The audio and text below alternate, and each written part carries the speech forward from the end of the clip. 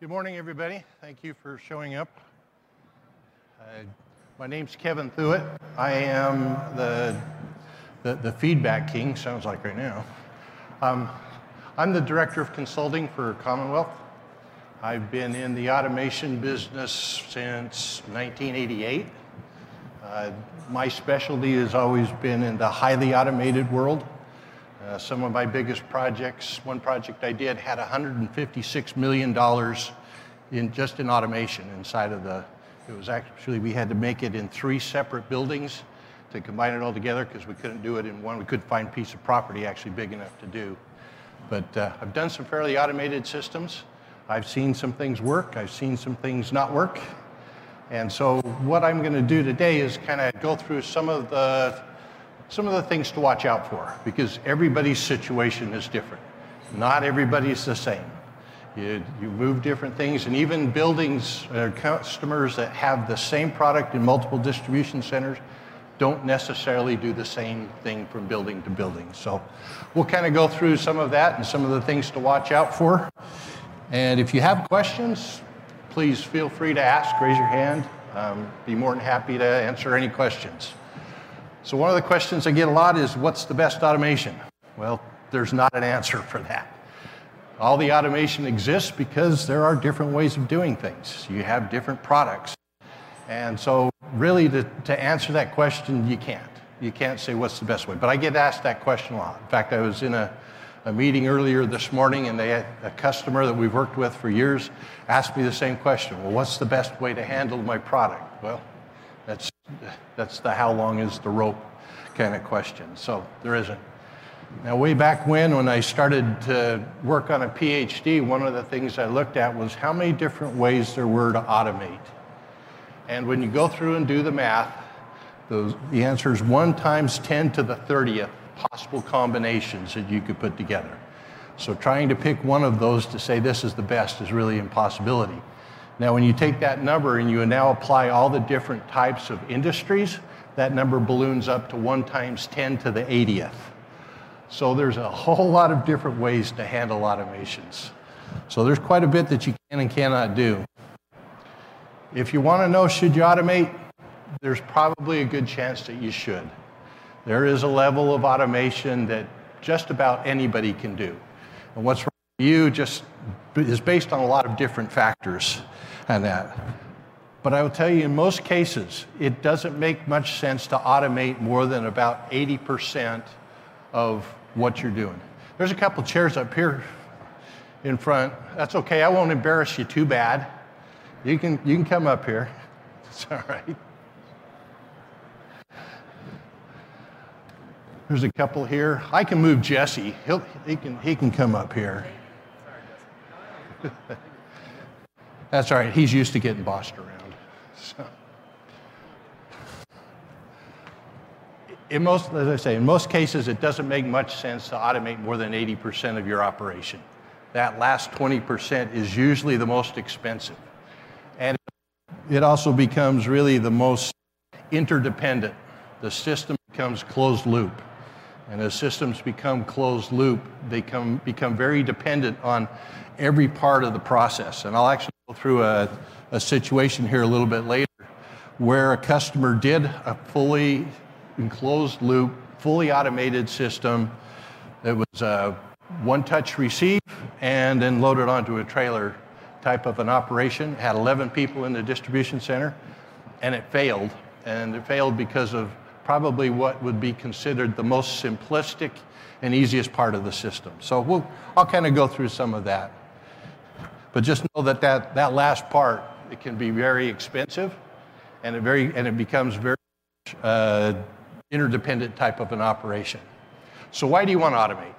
Well, there's a lot of reasons. Right now, probably the most popular reason is because you're going from retail and e-commerce, and you're trying to figure out how to maybe repurpose some equipment, or how can you change what you've got without actually having to tear everything down and set it up someplace else. There are a lot of different reasons to do it and that. But there's a lot that you can do, and there's a lot to cause you to want to go into the world of automation. There's a lot of benefits. Okay? Obviously, it's, in the end, it's all about profitability, pure and simple.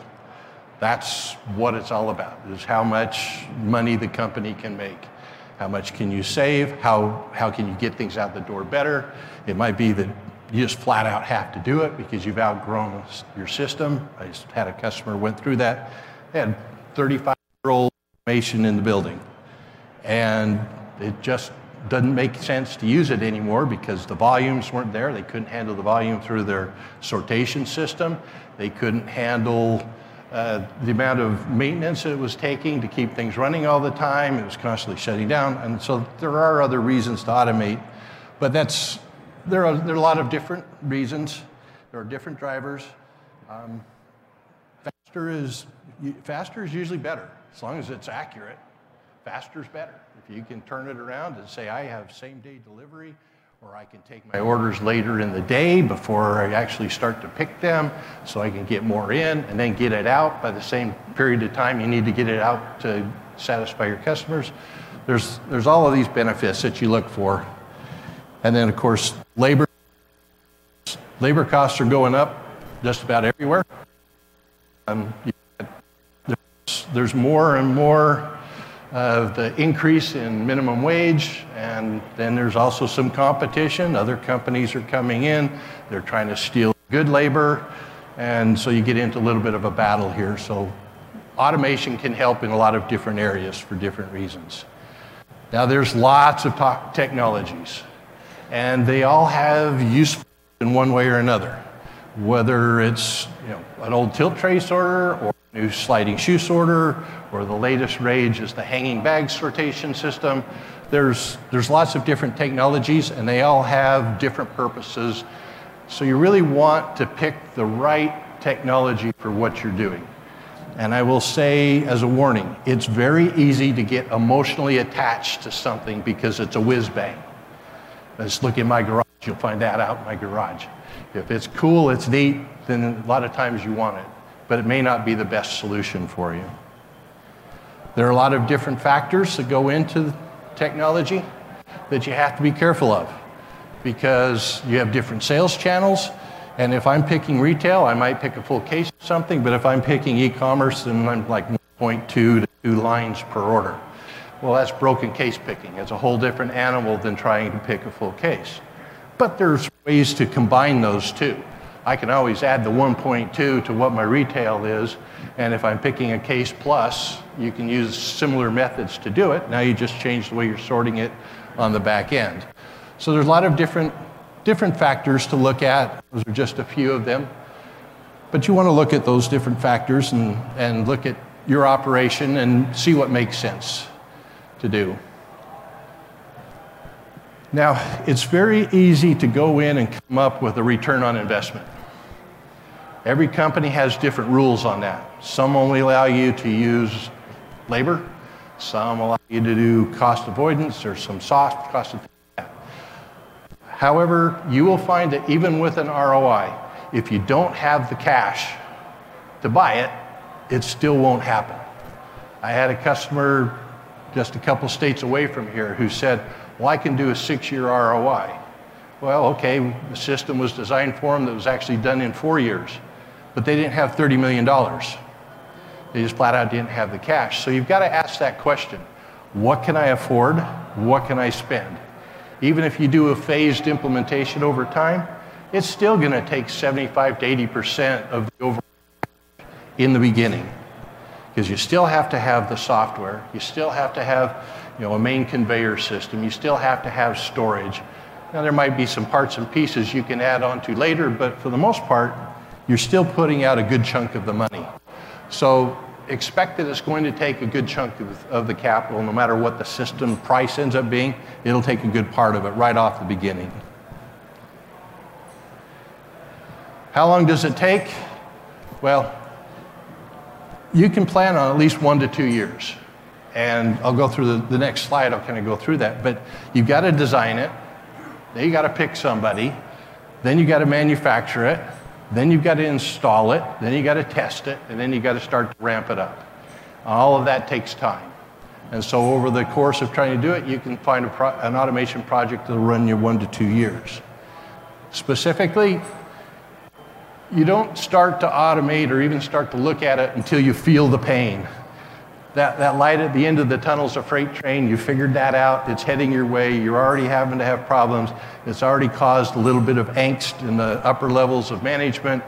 They want something done. So it tends to be you tend to be kind of really compressed there at when you need to do it. So you're going to have at least 3 to 6 months to try to gather the data, do some analysis on your data, figure out what kind of options you have, because there will be different options on the type of automation that you can or cannot use, okay? Once you figured out what it is you want to do, your design has to be somewhat generic. If you've got to go out to 3 different vendors, I guarantee you all 3 of them will have different strengths and weaknesses. You can't really for one particular vendor, or you really kind of lose the ability to get competitive bids. But at the same time, once you do have a generic spec that somebody can bid to, and you do select somebody, all right, now you want to be able to take the time now to take advantage of some of the strengths that they may or may not have. Now you kind of go back and you tweak your design a little bit to fit whoever it is you've selected. So it takes a couple months to write the RFP, to get it out. Then you're going to go do some site visits. You're going to go see some similar type of operations. I will warn you that you probably are not going to be invited into your competitor's operation that's doing exactly the same thing you do. The question comes up all the time, where can I go see this in operation with my product? Well, you probably can't, because they don't want to let you in, pure and simple. But expect that to take some time. Also expect that it takes some time to play the negotiation game. You know, what are the payment terms that you can get away with? What do they want? You know, kind of go back and forth with all of that. You can do that. Hey, if you need some water, I think he has some water right there in the corner there. It takes about 6 months to manufacture something. If it's conveyors, sorters, ASRS, something like that, it takes about 6 months. There's lead times on trying to get some of the bigger equipment, like the motors, things like that, have to have some lead time, because they don't necessarily keep really expensive items like that sitting there on the floor waiting to be utilized. And then they tend to also look at what throughput rates are, and you get the right size motor for what you're doing, that kind of thing. They don't necessarily put in a monster 500 horsepower when you only need to have a 20 horsepower lawnmower. So they'll kind of go through those kind of situations. But it takes that 2 to 6 months to do that. Then you're going to have to clear out your areas that you're going to want to do your installation in. You're going to have to move material out of it. You may have to tear down some racks. And of course, all of this is taking place while you're extremely busy, and that headlight's still headed your way, which makes things a little bit more difficult to do. But expect 2 to 6 months to get it installed. Then you're going to want to ramp it up. You don't necessarily want to do the big bang, turn it on, because things will fail. I guarantee it. There's only so much testing you can do without physically having the product there running it at rate. Imagine if you've got a system that's trying to run 14,000 cartons an hour through it, and you're going to do a test for an hour, you've got to stage 14,000 cartons someplace. Where are you going to put it? It's hard to do. It's hard to get that much material out ahead that you can do the testing. So what do you tend to test a little bit after you start to go live, because that's when you're starting to push the volume. That's when you'll start to see some of these things breaks. There'll be scenarios that you just flat out can't anticipate, and then you're going to have to fix them. And most of the time, it's not necessarily the hardware that's having the problem, it's the software. It's trying to figure out, okay, how do I do this, that, and the other? Didn't expect to see this happen when that happened. Those scenarios take place. So you can kind of expect that kind of a time frame.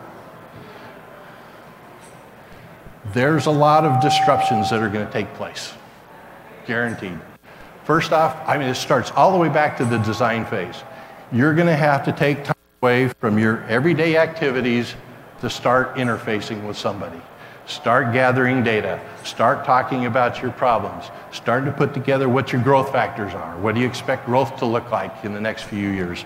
Are you growing the number of SKUs by a certain rate? Are you growing your volume by a certain rate? Are orders changing by a different rate? They all have these differences, and it's going to take your time away from what you're doing to actually come up with all of this information. Now, what's going to happen to your overall system?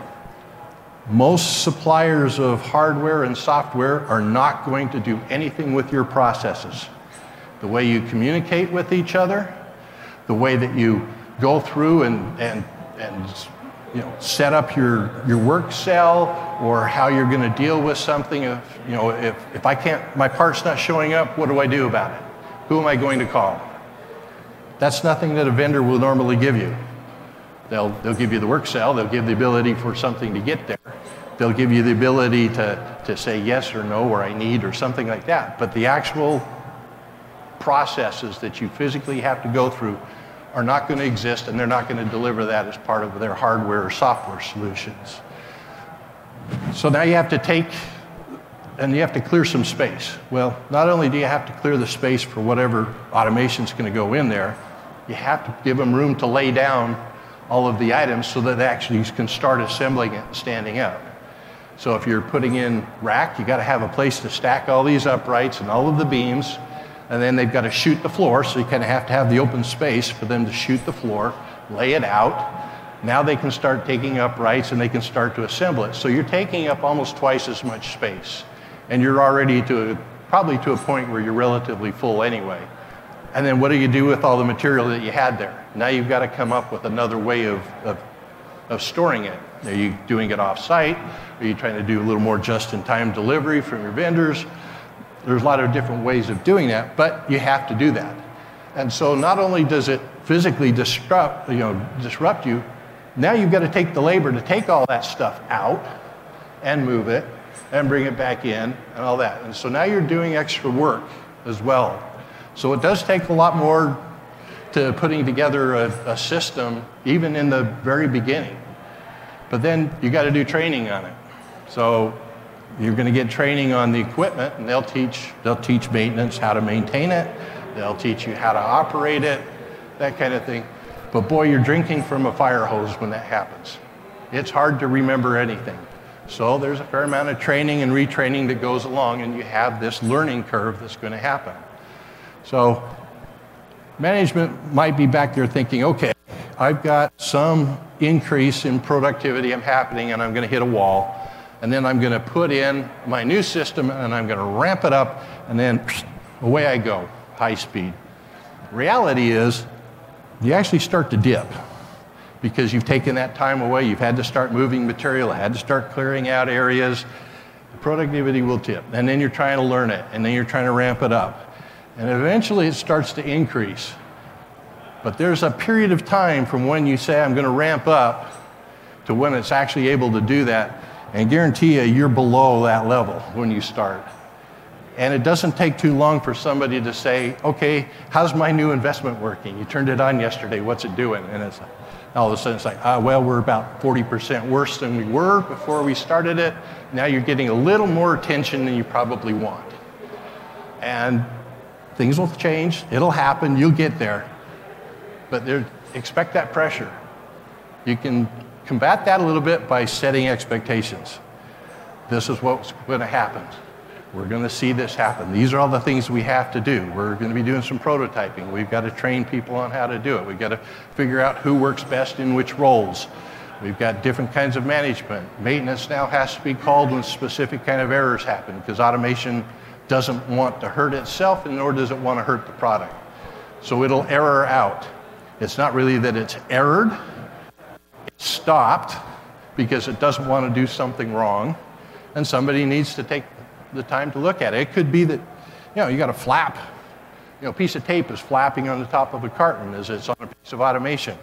Well, it's going to detect that flapping and say, oh, something's outside of the envelope that I expected to see it, and I'm afraid I'm going to do damage, so I'm going to stop until somebody comes and takes care of this problem. And those are the kind of errors that you run into. They're different than something broke, or I broke a roller, I broke an arm, or something like that. Those are different kind of errors, and you'll run into those. You might run into errors where it thinks it needs to go store something somewhere. There's something already there, and so now it's going to say, hey, I'm expecting this empty. Something is in its location. I can either go put it away automatically somewhere else, but now I got to create an exception report. Somebody needs to go check that location with that particular item, see where it's supposed to be, if it is where it is and just didn't get recorded. All that has to take place. So that all goes into this disruption of when you first start to come online. Definitely use data to drive it. Nobody's got a crystal ball, but if you use historical data and say, this is how I expect things to change, this is how I expect growth to take place, and it can be in all these different kinds of factors, and that, at least you're making an educated guess. It's a risk, but you're going to have to take the risk, quite frankly. But if you don't do it with some data, with some historical data, with understanding what your processes are, then it's even a huger risk. And you don't want a $30 million boat anchor.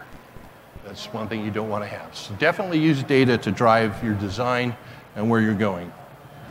The bottom line there is the one line that I really think everybody needs to understand. Don't build it for Easter Sunday unless Easter Sunday happens 20 times a year. But you want to hit the 85th to 95th percentiles. In other words, 85 to 90% of all the days of the year, the system can handle that throughput. The other 5 to 15% of the time, you're going to have to run a little bit overtime. Maybe you have to run part of a second shift. Maybe you're, Black Friday or Cyber Mondays, you're just going to have to deal with those differently.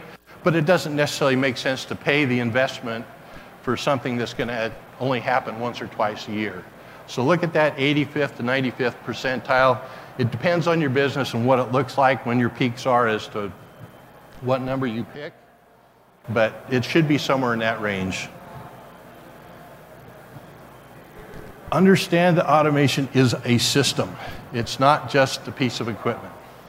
There is an awful lot to the system. Every part of the system relies on some other part of the system. You can put in a super fast shuttle system that's a single aisle can pull 1,200 cartons an hour. But if you don't have a conveyor system that can handle that kind of rate, your shuttle's going to slow down. The shuttle won't go pick anything unless it has a place to drop it off. There has to be a clear spot for it. Well, the second something gets dropped off, what happens? That location is now occupied. And so the shuttle will say, oh, I don't have a place to put you. I'm going to sit and wait until I have a spot. Then when I have a spot, I'm going to take off. So now you have to build your output conveyors with a certain amount of queue based on how many loads you're going to be pulling out, the amount of time it takes to go get them. You have to build that in there so now you can look ahead and say, okay, I've got 5 slots here. I just dropped off 2. I do have 3 empty, or maybe I have 1 empty. I can take off and go get it. Otherwise, you lose your throughput. Your throughput dies. There's a lot of these interdependencies that take place. The software needs to know what's coming. You may have what are called in-route counters that say, I'm going to just make the assumption you can pick at a certain rate, and so I'm going to allow 3 to 5 items out onto the conveyor system, and it's going to get picked. I know it's going to, so I'll give it some time to do it, but I don't want to flood it. I don't want to put myself into a gridlock. So you start to get into all these different interdependencies that take place. The software is just as much part of the system as anything else. I hear the comment a lot, well, this is a single point of failure.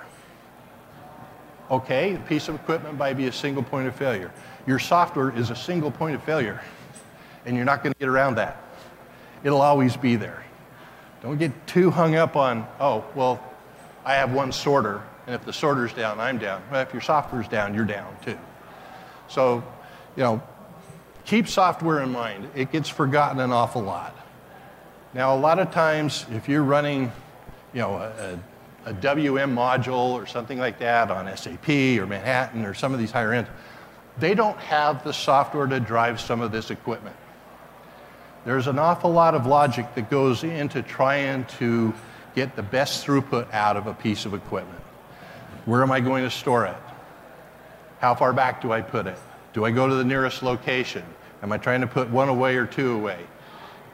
Am I trying to pull one out in a certain period of time? Do I have to have something sequenced? So one thing has to come out before another. Am I trying to play that sequential game? Do I have a load that's been sitting there for a certain period of time and I have to have it aged, and after a certain period of time I got to go get it even if it's not in the easiest location to get? There's a lot of logic that goes into how the equipment runs and how it goes and gets it. Most of the vendors have their black box software. Trying to push that upline to an SAP doesn't make sense because A, they don't know the equipment, they don't know how it runs, they don't know all of the acceleration rates, deceleration rates, whether they're running empty or full rates for all of those. Trying to understand all those rates and go through all of that, especially if you haven't done it before, makes no sense. I've seen back in the 90s, there was a company that made toothpaste, and they had a simple AGV system, and they were just moving around big vats of toothpaste through the building. Said, oh, well, I can do that. That's a simple traffic system. I have one ready. I'll go get it. They fought with that thing for a year and a half, just didn't really understand all of the effort that goes into trying to do a traffic system, what happens when you're trying to pick it up, how much queuing space you have to have behind it, when you should schedule it for when, and it just kind of kept steamrolling and steamrolling. But most of these vendors here have that. It's best if you let them use their software for that. Send them orders from your system, say, I need this. Let them figure out how to get it. What's the best way to store it? What's the best way to retrieve it? They can do that. They have the software to do that. So they do understand all of that. It does need to be engineered. I have seen many people go with systems, and I actually have a case study here I'll show you in a minute, where they decided, I'll be my own integrator. I'll buy this from him, his from him, this from him. I'll put it together and it'll work. It didn't work. It's because of those interdependencies again. Having to get it planned right, having to have enough queue space, all of that. That's all in there. And the more automation you have, the worse that can get. As I said before, avoid the emotional buy. That's a hard thing to do. It really is a hard thing to do. Try to get some neutral voice to kind of help you walk down that path, but do try to avoid it because the whiz-bang is cool and it is fun to buy. There's no question about it. And I'm guilty of that too. Put in about 5% in your budget for spare parts. You're going to have some parts that you have on site that do wear out over time that you're going to want to replace that might be critical. Now, most vendors have A, B, and C rankings for their spares. It doesn't necessarily make sense to get all C's because most vendors actually don't carry the C's locally. They're going to have to order it from the factory. But A items, yeah, you're going to want to have A items. You're going to want to have those critical parts that you can replace right away to keep your system up and running. Automation takes maintenance. You got to take care of it. Things wear out. They just do. And you have to have time to do it. If you don't sharpen the saw, it's not going to cut very well. But you have to build that in. Now, most of it is like quarterly. There's some things that you can do to go look for, shavings or something like that. There's that kind of thing that you can look at. But if you want the equipment to last, you really do need to maintain it. You do need to have a regular schedule. You do want to go out and check all the different parts and pieces that go on inside of your automation system. So make sure you plan for that, okay? And I talked already a little bit about processes and these non-automated tasks. Definitely want to try to prototype that as much as you can and try it out. You can build a 2x4 work cell or something like that and prototype it. This is too tall, or this is too deep, or I need more locations on the top for corrugate, or I need another place to stack my corrugate because I got to pick it, whatever that case may be. Take the time to go ahead and build that, and then have your people get out there and work on it. Try it out. And you'll find out that they actually, if you let them do that, they'll give you some feedback, and they'll buy into the system better. Because everybody's afraid of change. You throw in automation, I guarantee first thing they're going to do is saying, "You're taking away my job with this robot." They're scared to death of it. And what are they going to do? They're not involved with it at all. They're going to sabotage it, basically. I did some postal systems back in the 90s. I can't count the number of times that all of a sudden all my wires got cut while we're trying to do installation. Those people are afraid. I'm going to lose my job. This is taking away my job. Well, that's not necessarily the case. You're doing it for other reasons, but that fear still exists. If you do get them involved after, it doesn't make much sense to try to design by committee, or you'll never get no one will ever agree on everything. If you do get them involved with some things and do some minor tweaks and changes, you'll find that they start to get excited about what the change is, what it's going to do for them. Oh, gee, my job's actually going to become easier. I still have a job, or I'm working with a cool piece of equipment now, or something like that. You'll start to find that that attitude will change, and then they'll make it work. They'll find out ways to make it work, because in the end, those are the individuals that are actually having to work with it. There are different types of automation you can look at. One's called islands of automation. Maybe you're just putting a piece of equipment out someplace in the middle of a distribution center that has a specific task, and that's all it does. Those are called islands of automation. You can upgrade. You could take, and I have a customer that's done this at multiple sites. They had 4 huge tilt tray sorters, and they were doing retail apparel. And now they had a separate distribution center that was just doing e-commerce. Flooded them. They couldn't get enough e-commerce out, but retail was dropping off. Brick and mortar just isn't doing as well as e-commerce, but the number of orders goes way up with e-commerce, but the volume doesn't. It actually goes down. So how do you repurpose some equipment? Well, there are ways to do that. Actually, a way to take a chute and send a bunch of product down a chute and then sort it into a put wall. So there are ways to repurpose the equipment, and look at doing that, because it can happen. There's your full systems where you're gonna wipe out everything and you're gonna start over. It could be that you're doing greenfield, you're moving into another facility, which vendors love that, because there's absolutely no competition for time, there's no competition for space. I mean, that's the drill. Reality is 95% of the time you're running into a brownfield where you're trying to put something in an existing building because you've got a level of investment that you're trying to keep. So there's different types of automation that you can go with. They can be conveyor systems, they can be just a picking system, maybe you're just changing the layout. This one here just happens to be, that area was full of rack. And they blew it out and they put in a full palletizing system. Actually did a one-touch receipt, meaning they unloaded their cartons onto a conveyor system and it went away. The next time they touched it was when it kicked out of that orange or blue palletizer as a full palletized either order or a single SKU. Nobody was touching it in between. So there's different ways of doing it. You may just be doing a WMS system or a WCS where you're just controlling a conveyor system differently. Or you're doing palletizing and it can be carousels that you're using to pick from. It could be that you're doing an ASRS, automated storage and retrieval. Maybe it's a unit load where you're handling pallets, or mini load where you're handling cartons, or shuttles that are handling cartons at a much faster rate. There's all kinds of different levels of ASRS that are in there. But they're the automatic storing and retrieving of cartons or pallets. I will tell you that most companies, when you get their proposals, will tell you that they will guarantee that they have parts on hand for 10 years. After 10 years, they don't carry it. That's a lot of inventory for them to try to carry.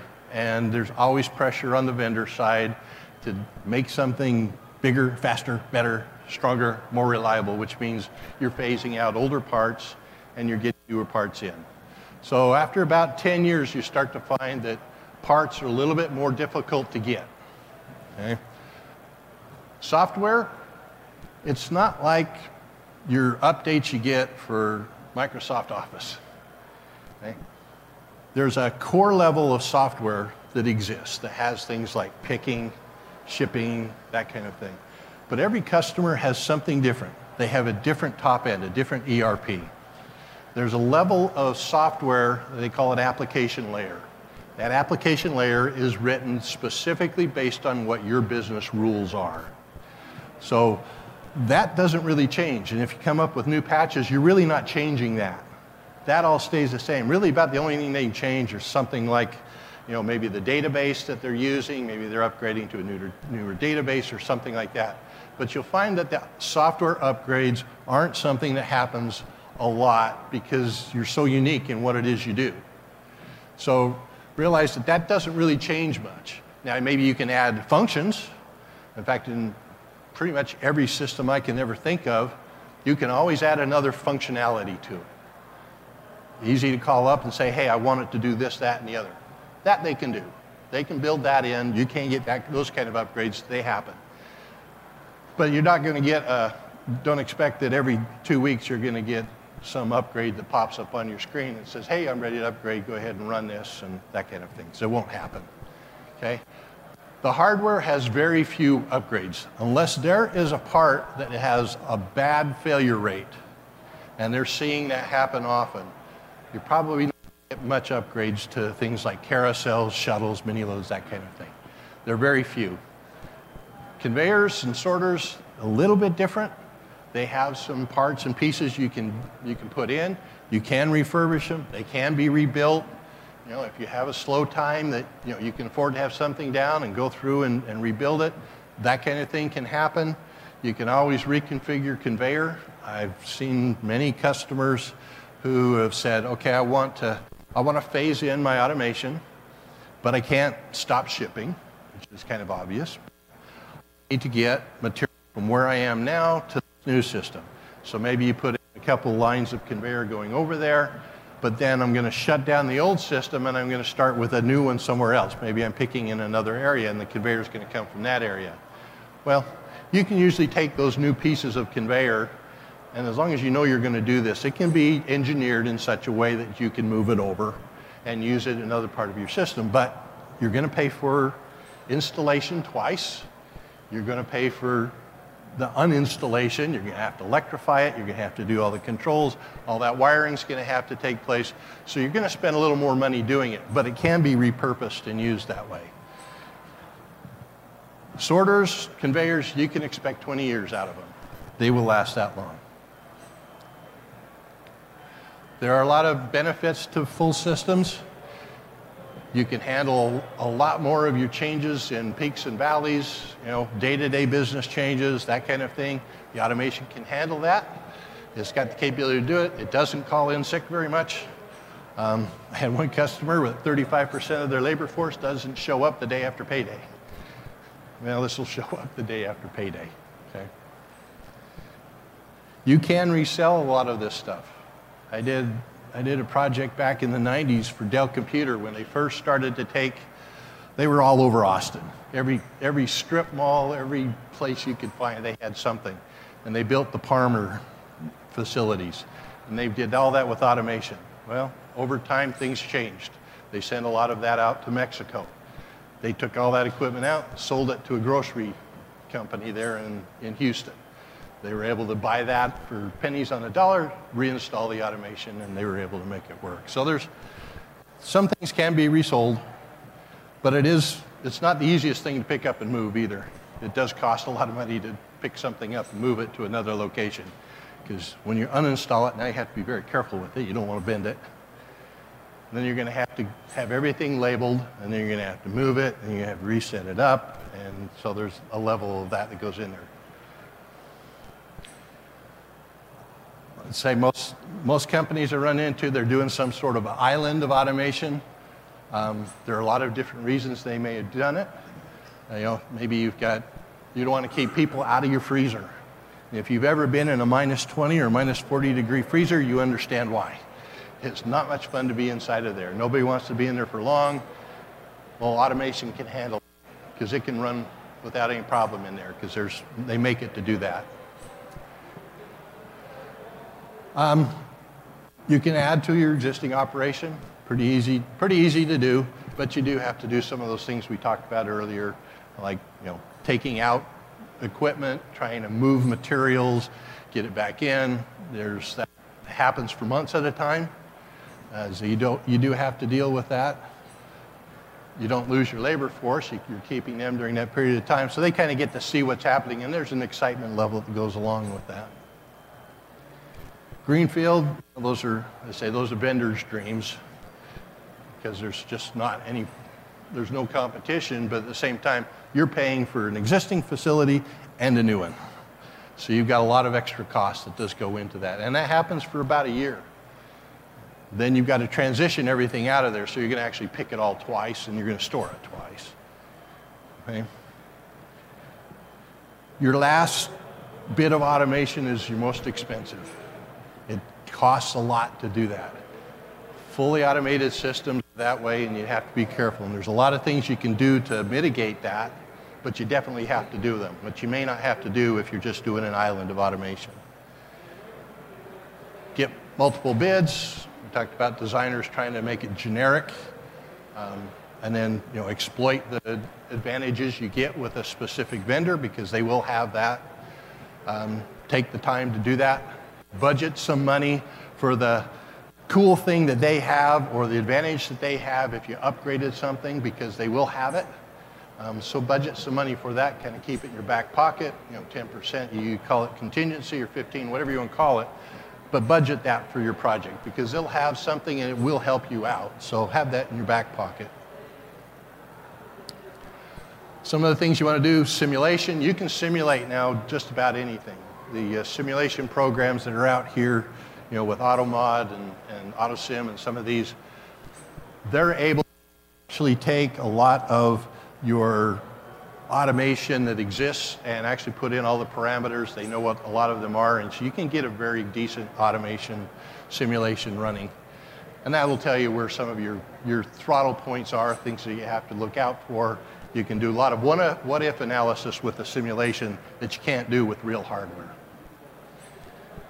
All right, I said I'd go through case studies, and I have exactly 3 minutes. So this first one here, this is a closed loop system.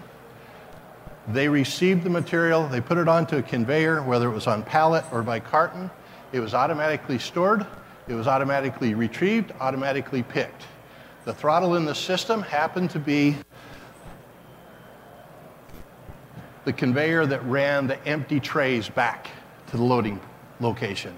It was not big enough. It did not have enough queues. So what happened?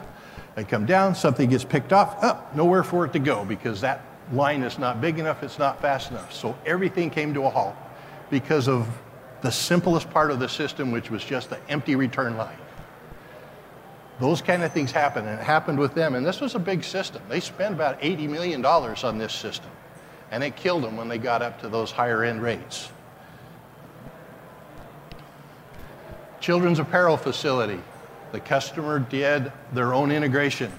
They bought shuttles from one company, conveyor from another company, picking from another company. The conveyor system was not capable of handling the throughput the shuttles put out. So what happened? The shuttles never made rate because the conveyor couldn't get it there, and so the system didn't make rate. Even though they had the capacity to do it, one part of the system didn't work. It is a system.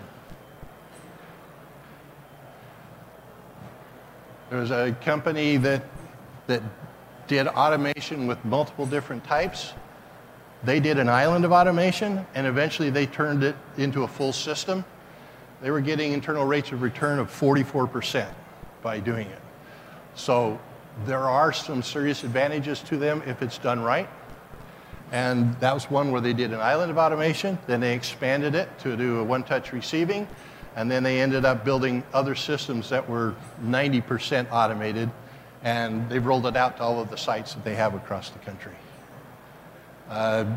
This is a beef system. If you've ever been in a beef system, imagine trying to throw 110-pound boxes of hamburger. It's not an easy task to do over time, and you're in an environment that's between 20 and 32 degrees, so it's not a fun place to be, but it was able to all be done automatically. Very few people in the operation, but it was able to work without any problem.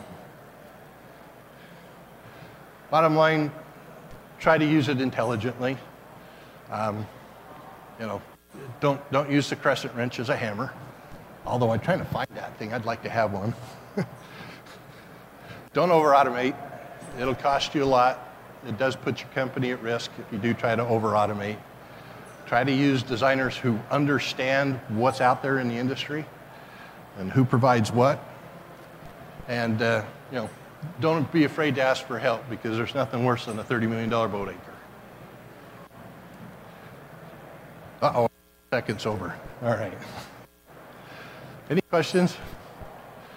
Feel free to talk to myself, or you can contact Jesse. Our booth is just right over here. If you want to come and talk to us, we're more than happy to do that. Thank you.